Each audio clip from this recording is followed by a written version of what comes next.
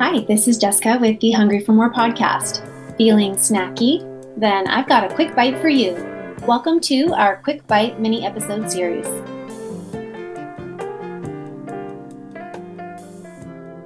Hi, friends. Today I wanted to talk to you about some of the major mainstream diets that I don't like. I'm not a fan of.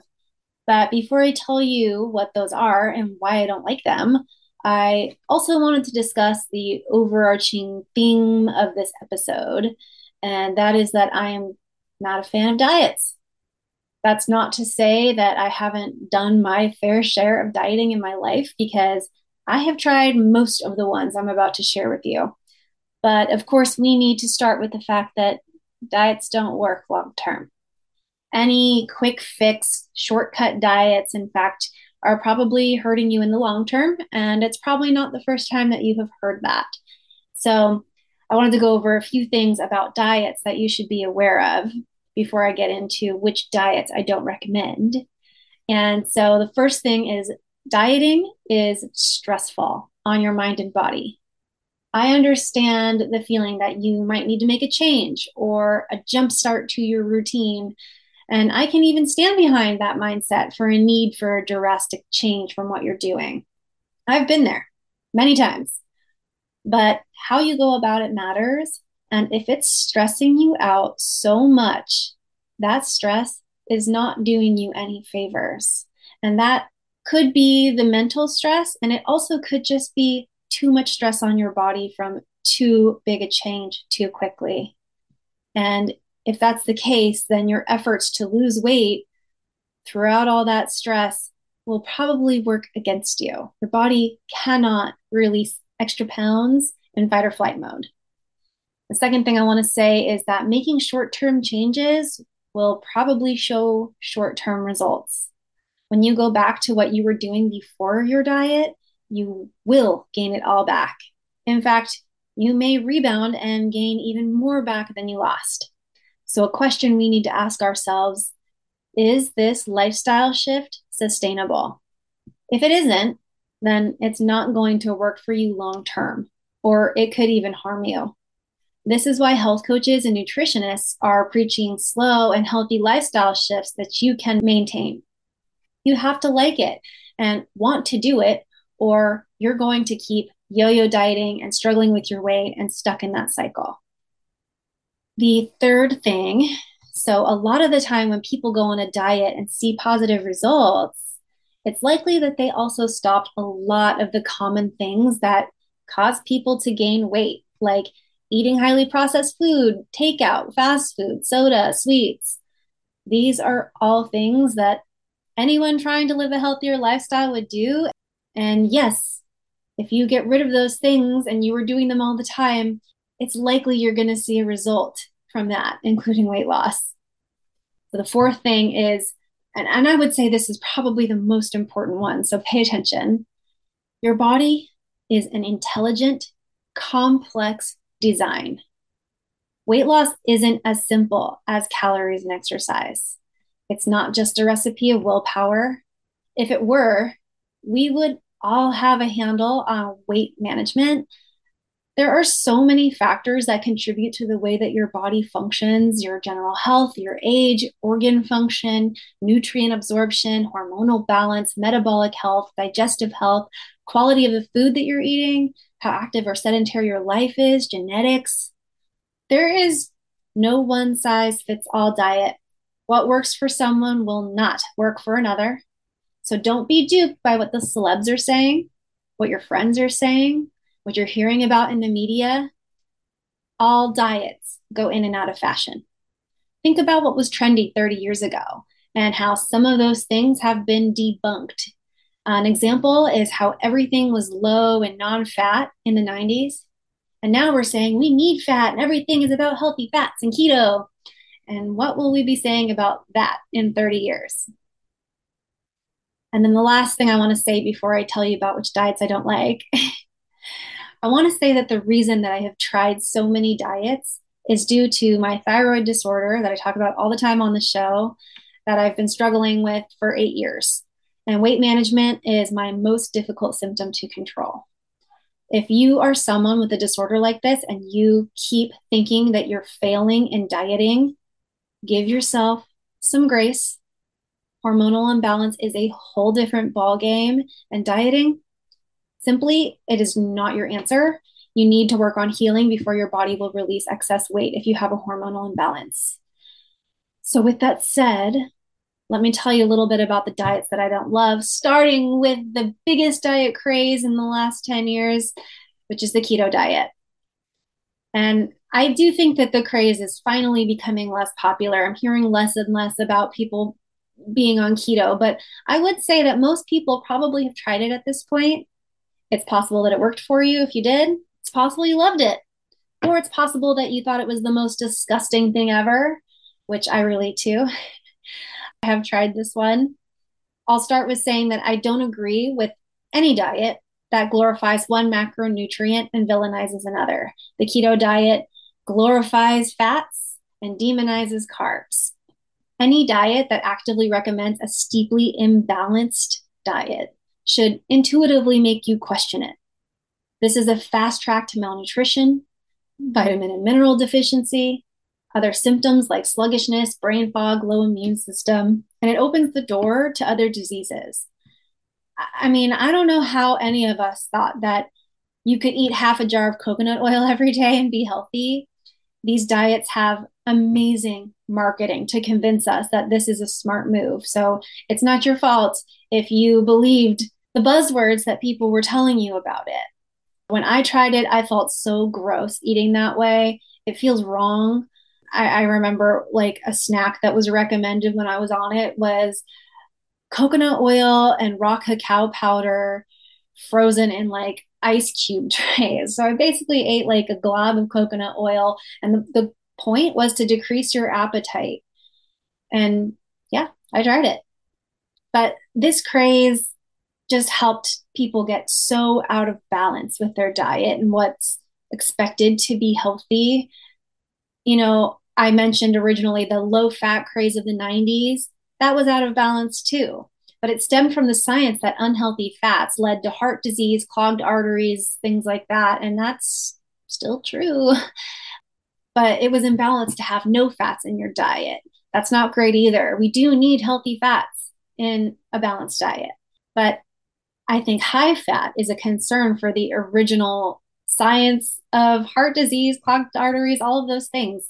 High fat is also, it's really hard on your liver to process. And I think that long term, a high fat diet is going to harm people's health because of this extra burden on the liver.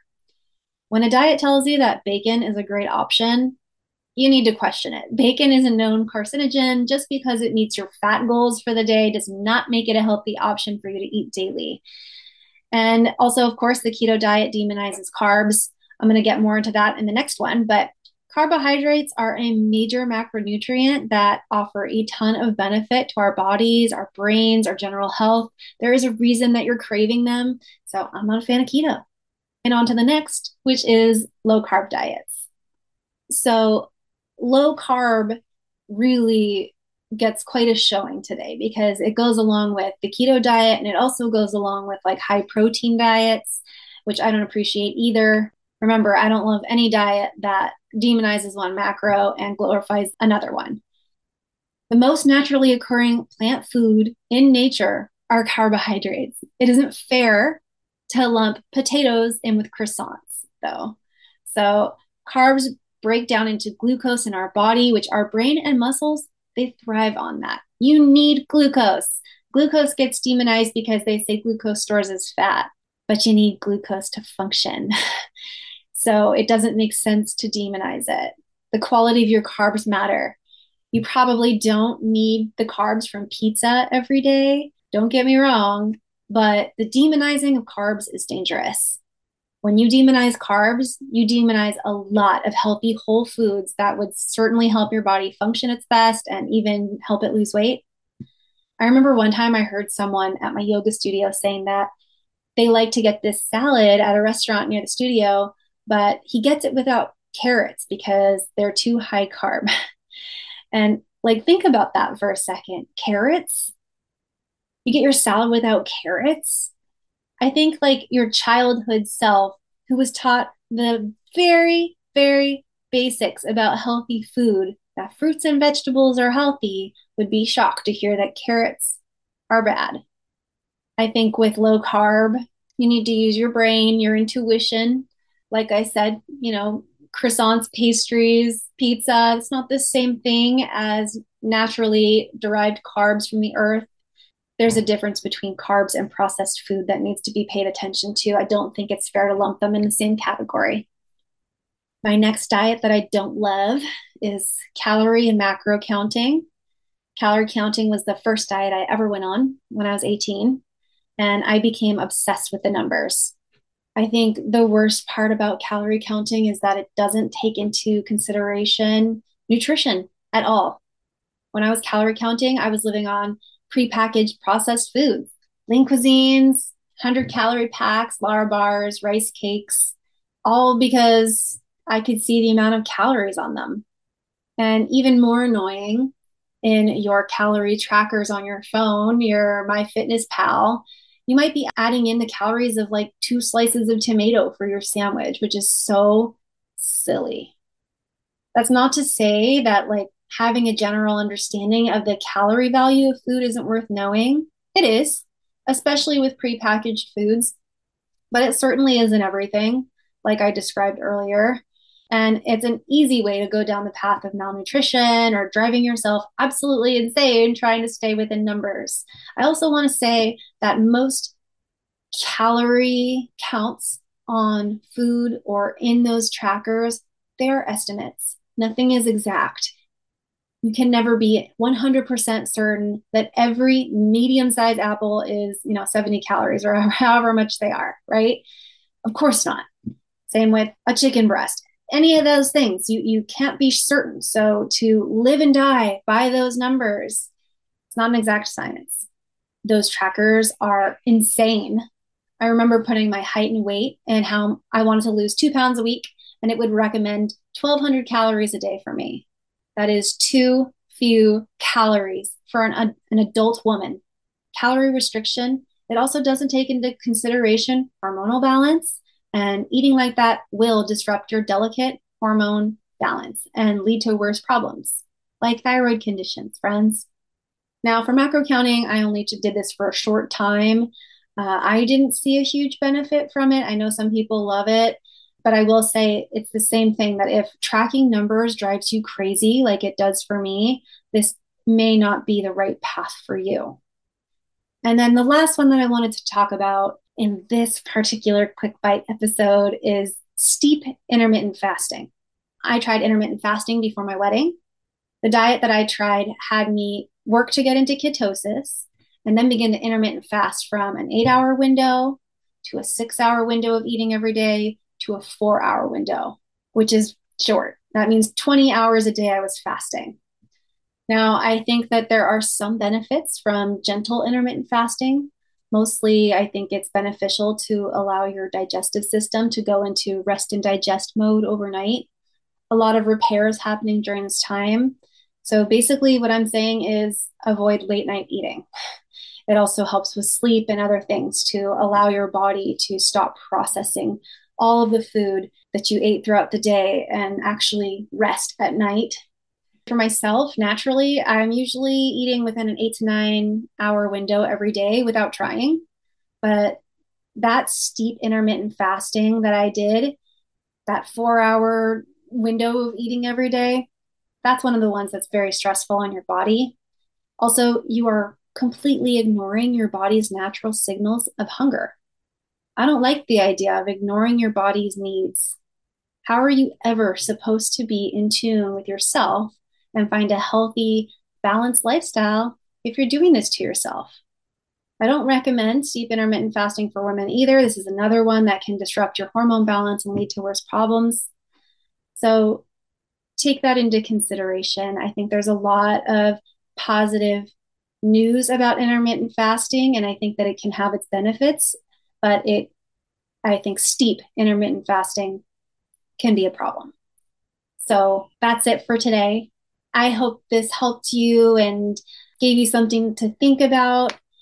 If you do want to make some kind of lifestyle change, I think there's a lot of simpler, healthier ways to go about it than shocking your system with some of these unsafe and even crazy ideas for diets. You can be nicer to yourself, gentler with yourself. It might be slower progress, but it will be sustainable. And if you have any thoughts on this, I'd love to hear from you. Feel free to DM me at Live It Up Wellness on Instagram. And thanks for listening. And until next time, stay hungry, friends. Bye.